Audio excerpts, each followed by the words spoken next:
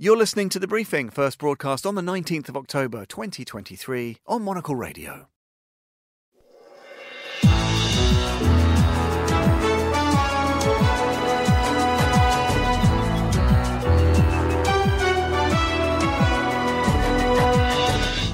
Hello and welcome to The Briefing, coming to you live from Studio One here at Midori House in London. I'm Tom Edwards. Coming up on today's programme...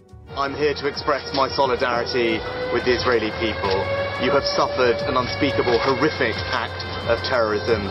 Britain's Prime Minister Rishi Sunak lands in Israel, hot on the heels of US President Joe Biden, as Israel prepares a ground offensive in Gaza. But what is its endgame? Candidate registration opens to succeed Joko Widodo as Indonesia's president. We'll have the latest. And Monocle's music maestro Fernando Augusto Pacheco will be here with his weekly review of the charts in one specially selected location. Stay with us to find out where we're headed today. All that ahead for you here on The Briefing with me, Tom Edwards.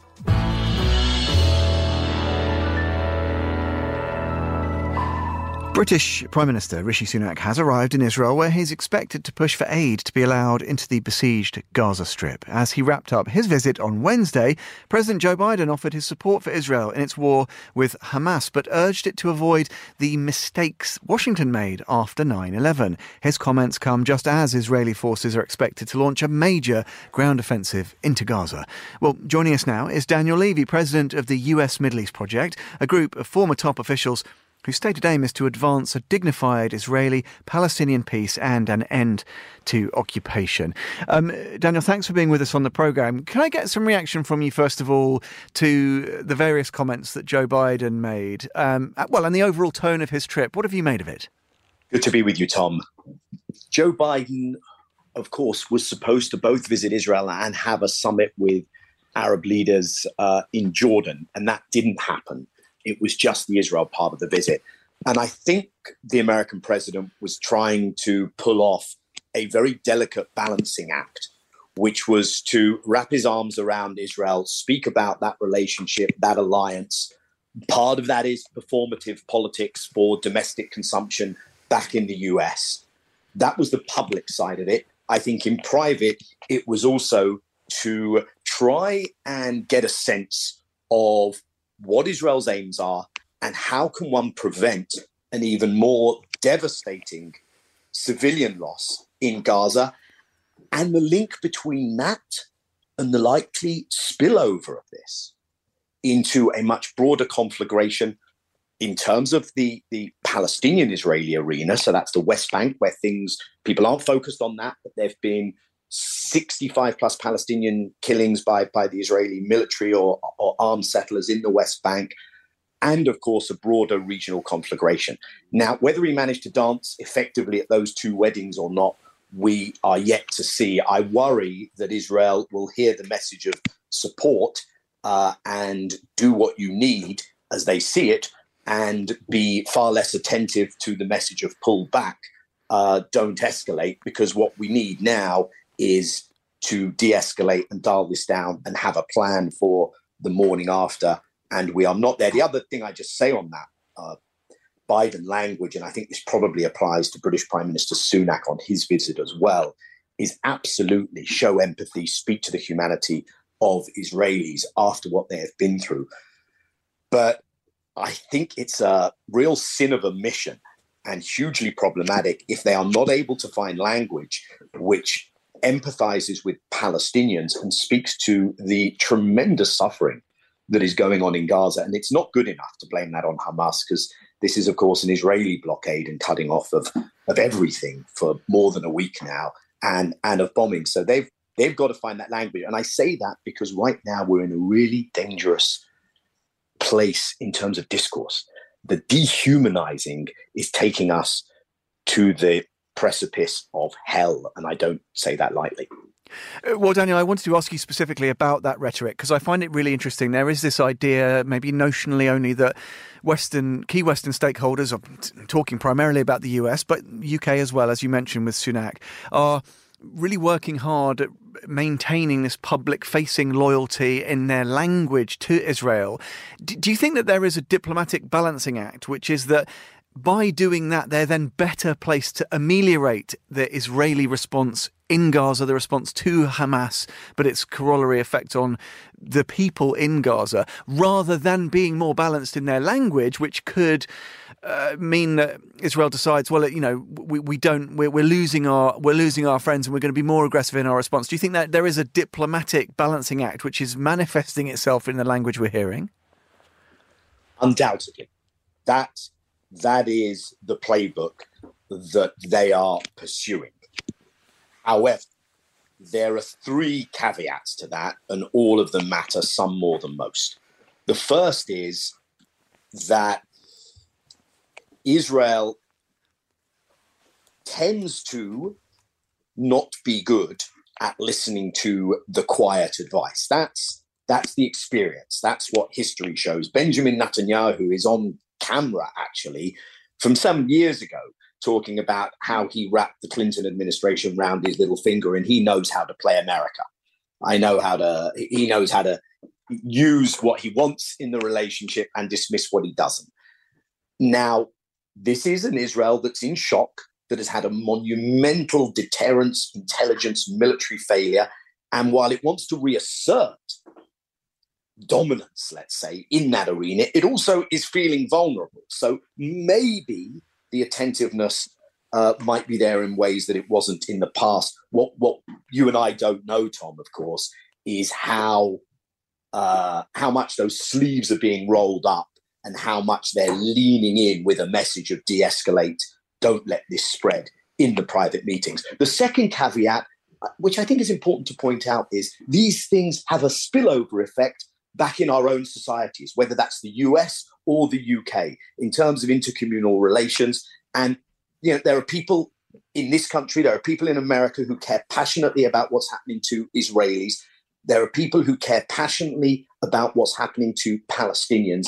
And I think the job of leadership is to be able to wrap your arms around both of those things, to be able to speak to those communities and speak about the humanity of the other side. Now, Biden, after the killing of a 6-year-old in Chicago, a 6-year-old Palestinian Arab American in Chicago, I think has gone somewhere in that direction. I've not heard that from British leaders yet. The third element is when we look global. And what does this public positioning do to the US, and I would argue the UK, in terms of how the rest of the world sees us? Because the rest of the world looks at this and says, wait a minute. And genuinely the rest of the world, and we saw that in the UN Security Council, where the US vetoed a very mild resolution last night. The UK abstained. And the rest of the world looks at this and says, wait a minute, if we're going to have a position where you guys talk about international law and the rules-based order, you have to be consistent. We long considered you not to be consistent, to be selective, to be hypocritical. And now here, especially after the position taken and a lot of the moral, self-righteous grandstanding that much of the world has seen it over Ukraine, here we are, we're seeing you exposed and you are not standing by what you claim. And I think that's quite devastating in a world of shifting geopolitics. That's quite devastating for the US and its Western allies. Daniel, just briefly, I wanted to ask you finally, I know you've had first-hand experience in terms of peace talks before. You've advised governments, of course. I think the government of Ehud Barak in the past. Looking at the potential ground offensive, given that proximity that you've enjoyed previously, do you have any better sense? I don't want to ask you an impossibly sprawling question, but what the kind of Israeli endgame could look like if that ground offensive does indeed go ahead? Because obviously there are certain observers who say, look, this is going to entrench positions, it's going to deepen divides which are already chasmic in their proportions. Do you have a sense of what the actual, not even longer term, but just medium term objective might be from the Israeli standpoint? Tom, it's obviously something I'm trying to wrap my head around, and I don't think that is coming into view yet at this stage. I think the Israelis have now had a period of time to develop what this is about, but this is an Israeli system rocked to its foundations, a leadership, all of whom know that when the dust settles, and the commission of inquiry begins as to what happened on October 7th, they are going to look appalling. And there's an element here of flailing around, trying to work out what gives them the upper hand and what gives them a credible storyline, especially at the political level, especially Prime Minister Netanyahu, for the morning after. So they talked about wiping out Hamas. I think they will try to do that. I don't see how that is done in the broader sense of it. One has to remember that one of the things we're facing is that the Palestinian political movement that committed itself to diplomatic negotiations, ending armed struggle, even in a situation of occupation, and went down the Oslo path, has been made to look ridiculous because nothing was delivered for them. So the PA in the West Bank is largely absent. No one's really listening to Abbas. So Hamas, not because people are bloodthirsty, but because the alternative was shown to fail. Hamas is popular. There's not going to be that vacuum in Palestinian politics. I think the Israelis may try and take a part of Gaza. They may try and move on some West Bank towns. They may decide that this is the time, despite the advice they're getting, to also address the threat coming from Hezbollah. But I think, though, a lot of those things are still in the balance. They're still testing what their own public is ready for, what the world is ready for, and what their military is capable of. Daniel, it's terrific to have your insights. Thank you so much for being with us today. That was Daniel Levy joining us here on The Briefing on Monocle Radio.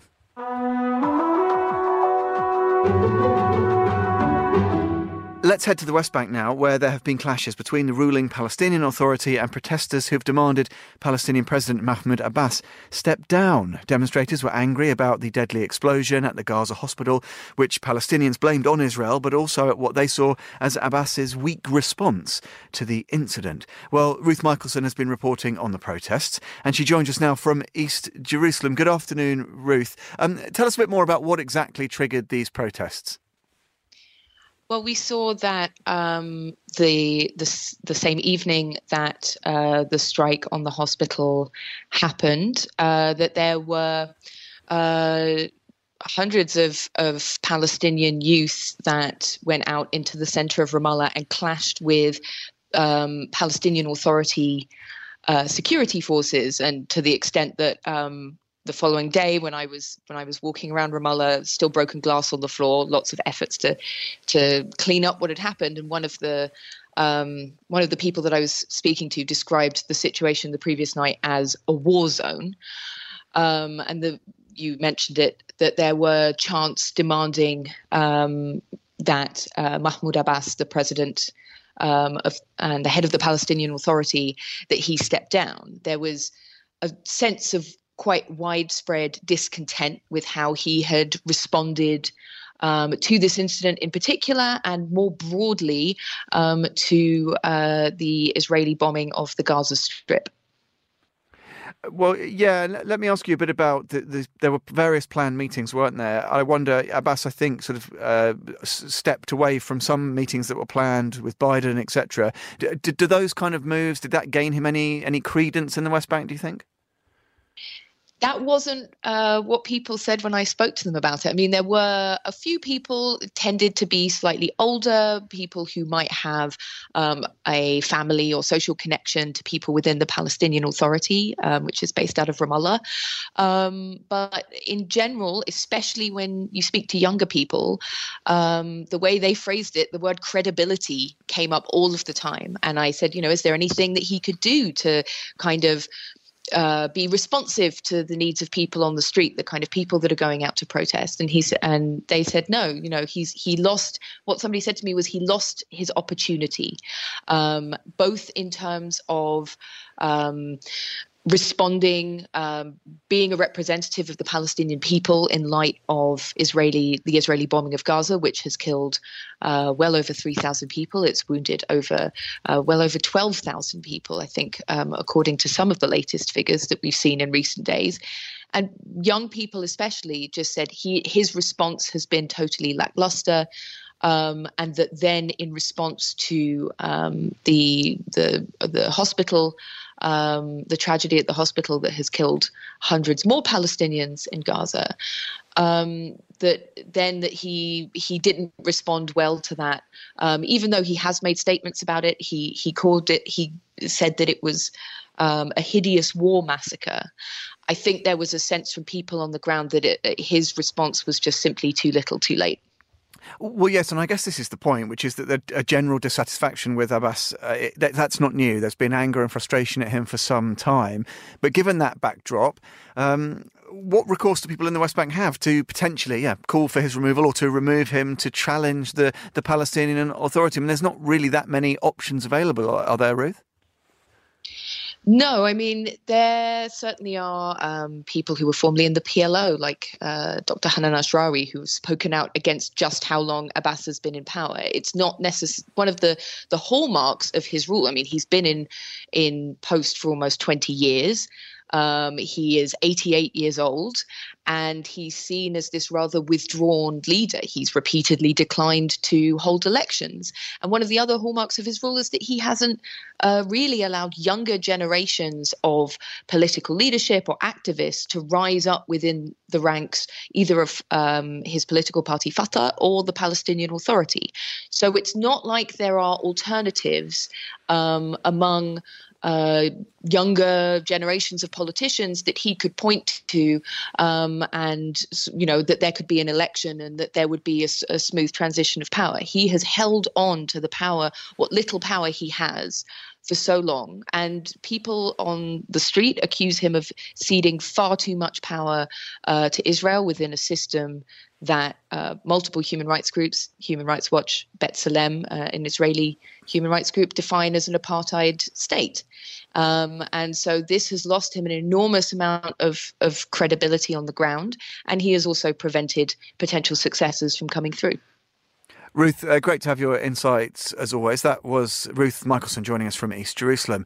Right now, let's cross over to CC Armstrong. She's standing by with the day's other news headlines. The United States will lift some sanctions on Venezuela after its government and opposition parties agreed to hold elections in 2024.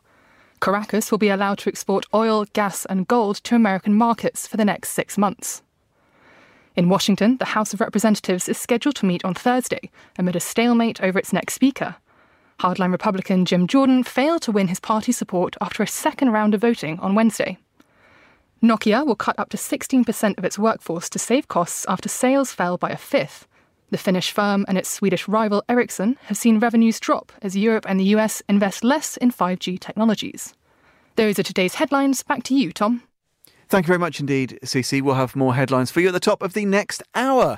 Next, though, on the briefing, we are looking to President Joko Widodo. Election season has begun in Indonesia as registration opens for candidates in next year's race. In February, the world's third largest democracy will determine who succeeds the incumbent after almost a decade in power. Well, let's get more on this now. We're joined by Erin Cook in Jakarta. She's a journalist and the author of Dari Mulut ke Mulut, a newsletter about Southeast Asia. Good evening, Erin. Thanks for joining us on the programme. Tell us, who are the runners and riders that we know about so far? So we've got three big ones, and three big candidates. And what's interesting about these guys is they're all very, very closely connected with the incumbent Joko Widodo, who's known more popularity as Jokowi. So today, first day of nominations, we had two of the major candidates, Anies Baswedan, who was formerly a education minister under Jokowi, turfed out of cabinet in kind of tricky circumstances, and then became governor of Jakarta. And we also had Ganjar Pranowo, who is the governor of Central Java. He nominated, and he's also a member of Jokowi's party, PDIP, which is creating some tensions because by the end of the election registration period, we should see Jokowi's defence minister and former two-time challenger Prabowo Subianto nominate for president as well. Well, I was going to ask you about Defence Minister Subianto, because it is the third, I think, am I right in saying the third tilt at the presidency, defeated, of course, by Jokowi twice. Better chances this time around, in your view? Well, this always gets forgotten. So it's his third go as president, but he has also tried to get up as vice president as well, with previous president Megawati Sukarnoputri years and years ago. This time around, it's looking pretty good for him. He's polling either miles ahead or close but on top against the other two candidates. So he's definitely looking better than he had in 2014 and again in 2019. The difference this time around is that Jokowi has been immensely popular since 2014, and at this looks like he'll remain immensely popular forever. And he is putting his weight behind Prabowo, so that may get him across the line this time around. Yeah, no, I always find it interesting to see sort of broader collateral, what the implications are. Obviously, Indonesia, it's a huge country geographically, it's a huge economy, really important regionally. Is this one of those elections where there are other people in the region who'll be looking on with a particular vested interest? What are some of the key narratives if we get a region-wide view? That's a really interesting question this time around. It seems that because of Jokowi's immense popularity, he has this power to sort of anoint his successor, so to speak. So there is sort of this view that we'll see a lot of policy continuity across the board, whether that's foreign policy. Defence might be different under Prabowo since that's sort of his baby, but definitely in finance and economics, we should see kind of the ship staying straight. So for ASEAN, which Jokowi was the chair of this year as the Indonesia head, that could be good news, or it could be still a bit of they didn't quite get Myanmar sorted out or all the human rights issues fixed up, but it could be kind of a safe hand on the wheel for the next few years. Yeah, really interesting narratives there, Erin. Thanks for making sense of them for us. That was Erin Cook in Jakarta joining us here on The Briefing.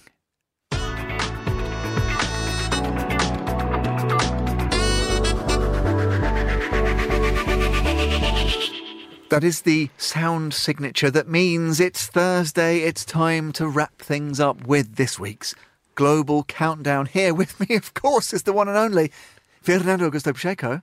It's going to be hard beating last week's one, Tom. That's all I can say. It was pretty special, and we should just say, musically, what a journey you've been on this week already. Last Saturday, then this past Tuesday night, a double whammy of Madge, Madonna, Faye, just quickly to follow up.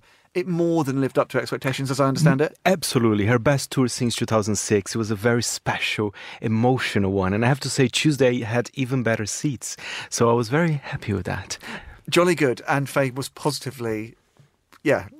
tripped into the studio Yes. the next day, loving it. Today, will we leave as delighted when we've completed the latest iteration of the Global Countdown? Fernando, where are we headed? We are heading to Iceland, which is a very interesting country, Tom. Although their population is very small, I think they have quite a rich music history. Of course, we know Björk and some other artists as well.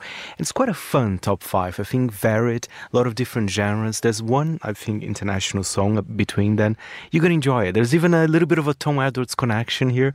Oh, interesting. Maybe I'm exaggerating, but let's see. We'll see. I'll be the judge of that, Fernando. And we should say, of course, our foreign desk crew from right here in Midori House, they're literally in Iceland right now. They're in Reykjavik. They've inspired me, I got to be honest. And will there be any bluegrass? Because that's what Andrew Muller would like to hear. Probably not. Don't think so. But if you're interested in Icelandic trap, you're in for a treat.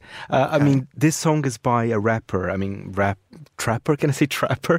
You can say it. I don't know what you or anyone else means. It's a very sleek song. I mean, it's trap, but it's also, there's some elements of hyper pop. So a lot of vocoders and kind of electronic sounds. It's a bit mad. This is Easy with Adur Fyr, which means before. Það var hringin í loksins farin að fatta þig Þetta vildu bara þessa athygli þú sár ekki Því ég veit að þú bara hafa mig fyrir sjálfa þig Ég hef þessar hugsanir hátt Ég inn á klúbnum að hugsa þig It gets better, actually. Well, everything's relative. He keeps saying something Faye. He's not talking about you, is he? Probably that's the name of the song, Adur Fyr. Maybe that's my Icelandic that is not very good. It could be. Yeah. You mean you're not fluent? Exactly. What's he wanging on about in that one? Well, he is, I think, one of the biggest stars in Iceland right now. And it's funny, as I said, the video is quite slick. There's the cars. There's a kind of almost kind of a gangster rap vibes to it. But he was wearing a fluffy pink onesie. That's what the kids call it, right? So okay. there's a sweetness to him as well. To be honest, that's all I could find about Isi. I mean, fathom. it's interesting. Iceland is a funny one because, of course, all the other Nordic countries, there's so many to read about. But some Icelandic artists, it's quite very much for the internal market. So, and I think Isi is a classic example of that. Interesting. Maybe it could be the next big breakout star out of Iceland. What's next on the list, Fernando? Well, I just mentioned, I'm going to contradict myself because number 4, she is a massive artist in Iceland. So much so that she's performing actually in London tomorrow at St. Pancras Old Church. So if you're there, I mean, you're in for a treat. I mean, her album, which this song we're going to hear, that's one of the singles, has been... I mean, it is the most streamed album of all time in Iceland. It's been released in 2012. It's still in the charts. It's been the most streamed album last year, in 2021, in 2020. Icelandics, they're obsessed with it. I think because it's kind of a lullaby collection. So it's good for kids. There's something quite sweet about it as well. But it's interesting that this album from, 2012, it's still very much in the charts. Over a decade.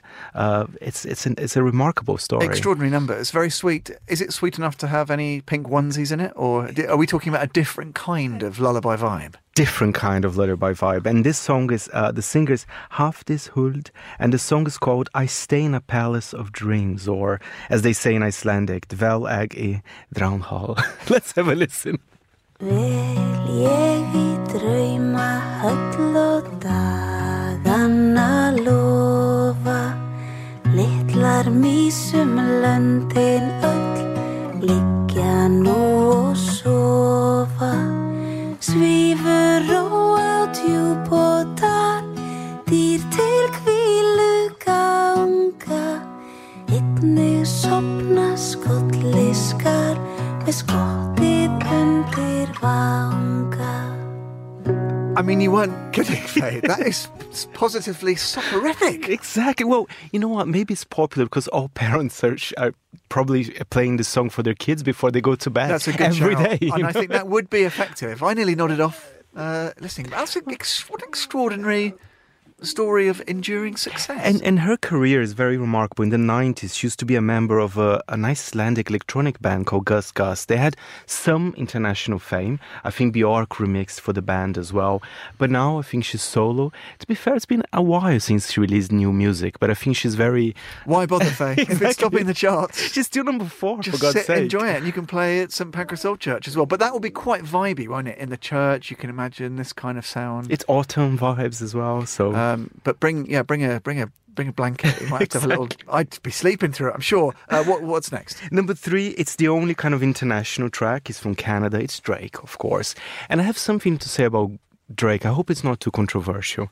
I'm not a fan, but he is, one of the biggest stars at the planet. And this song that we're going to hear is the number 1 global song of the moment. I mean, he released a new album, and that's a funny one, Tom, because the album is called IDGAF. I had no idea. I had to go to Google. I mean, is it common? Everybody should know. I think I know what the acronym means. Does it mean he's not overly bothered about things? Exactly. I think he's quite, as you rightly said. Shall we have a listen? Let's see what he's been harping on about with this one.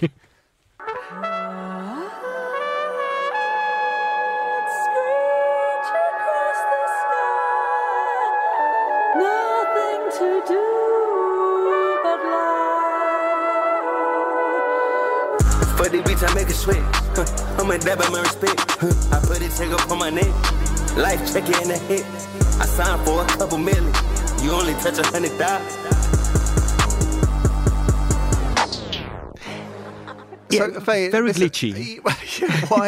Why are you not such a fan, though? I mean, I think listeners that just heard that short extract maybe will have a fair idea, but tell me. I just don't like his voice, to be honest. Not unreasonable criticism. Yeah, but I do admire, and to be fair, I love the sample he used at the beginning of this track. And I was very confused, Tom, because it's from a British band called Azimuth. And then I was like, oh, clearly they're Brazilian, because we have actually a Brazilian band known internationally as Azimuth as well. They're the same name, but different bands. Very confusing. It sounded a little bit like our friend from the previous number. Exactly. But yeah, that was number 3. Okay, Drake, he gets everywhere. Let's move on then. Number 2. 2, that's a funny one. I mean, It's an Icelandic boy band. I think they're fairly new. Perhaps it's just their second album or so. It does feel like Backstreet Boys in their 90s era. So it's very poppy. They're very handsome. They do the choreographies. And they're called the Ice Guys. Oh my God. Ice Guys finished last. And Faye, how bad is this going to be? Well, prepare me for it mentally, please. I love it. I think it's very poppy, very, very good. And I'll tell you a little bit more about the members, which is quite interesting. The song's called Krumla, which means crumble.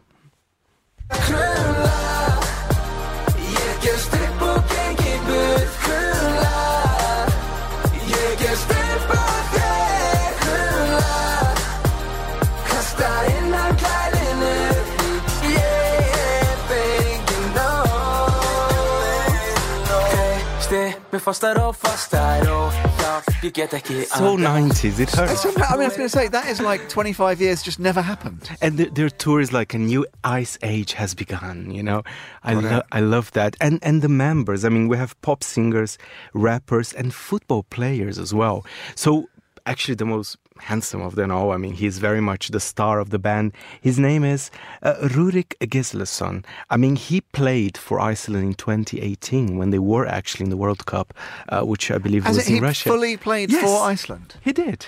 But now, This has suddenly got more interesting to me. Exactly. That's the Tom Edwards connection I see. here. That was when they helped knock England out, wasn't it? I believe so. It's been a while, but there was the famous Viking clap stuff and all that.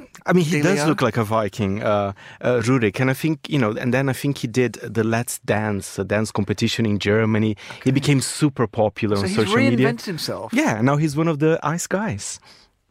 I'm sure he plays football time to time, Maybe just to kick about with friends. Exactly. It's always good to have something to fall back on if the Ice Guys doesn't work out, but it sounds like they're going gangbusters. But he's not the only footballer in music. In fact, the number one song, they're both footballers. One of them, I think he plays for a Norwegian club, but he also was part of the Icelandic national team. I think he was playing even last year a friendly against Saudi Arabia. So I love the Classico. The Classico. Who wouldn't want to see that? And the other singer, Patrick, as well. I don't know which football club. Maybe he's not the best footballer out there. I'll look into this, Fernando. Yeah, exactly. So he's reinvented himself. And what's his style? Boy band vibes? Bit of a crooner? What are we talking about? It's quite poppy. Perhaps not as 90s pop as the one before, but I think it's a very good tune. And number one is Patrick and Luigi with Skina, which means shine.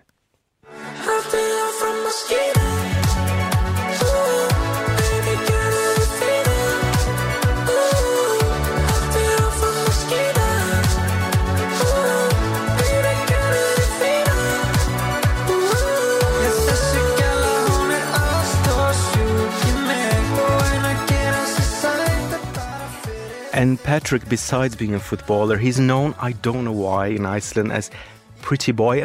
He's pretty, and there was a picture on the internet of him half naked on a bathtub. I don't know how that can do it, Faith. Exactly. And what are they singing about there? I could hear scooter, a mosquito? No, it's very strange. Skina, I think that's the title, which means shine. Oh, so to shine. It's very bright. Unfortunately, they're not singing about scooters. Okay. I think they're just singing like a pop song about love and shine. What an interesting top 5. That is deeply compelling. That felt like the last 15 years had never happened. I thought that was quite kind of noughties, vocoder pop. An interesting selection, as I often do. If you could only choose one, which would you take of that lofty top 5 this week, Faye? I'll take one of the Ice Guys with me, so for sure. Okay. That's the one. That wasn't exactly what I meant. That'll do, Faye. Thanks for candor, as always. That with a top draw global countdown. Fernando Augusto Pacheco. Faye, thanks for being on the programme. And that is all for this edition of The Briefing. The programme was produced by Lillian Fawcett in Singapore and CC Armstrong here in London. Our researcher was Harrison Warlock and our studio manager was Tamsin Howard. We'll be back at the same time tomorrow. That's noon London time. I'm Tom Edwards. Goodbye and thanks for listening.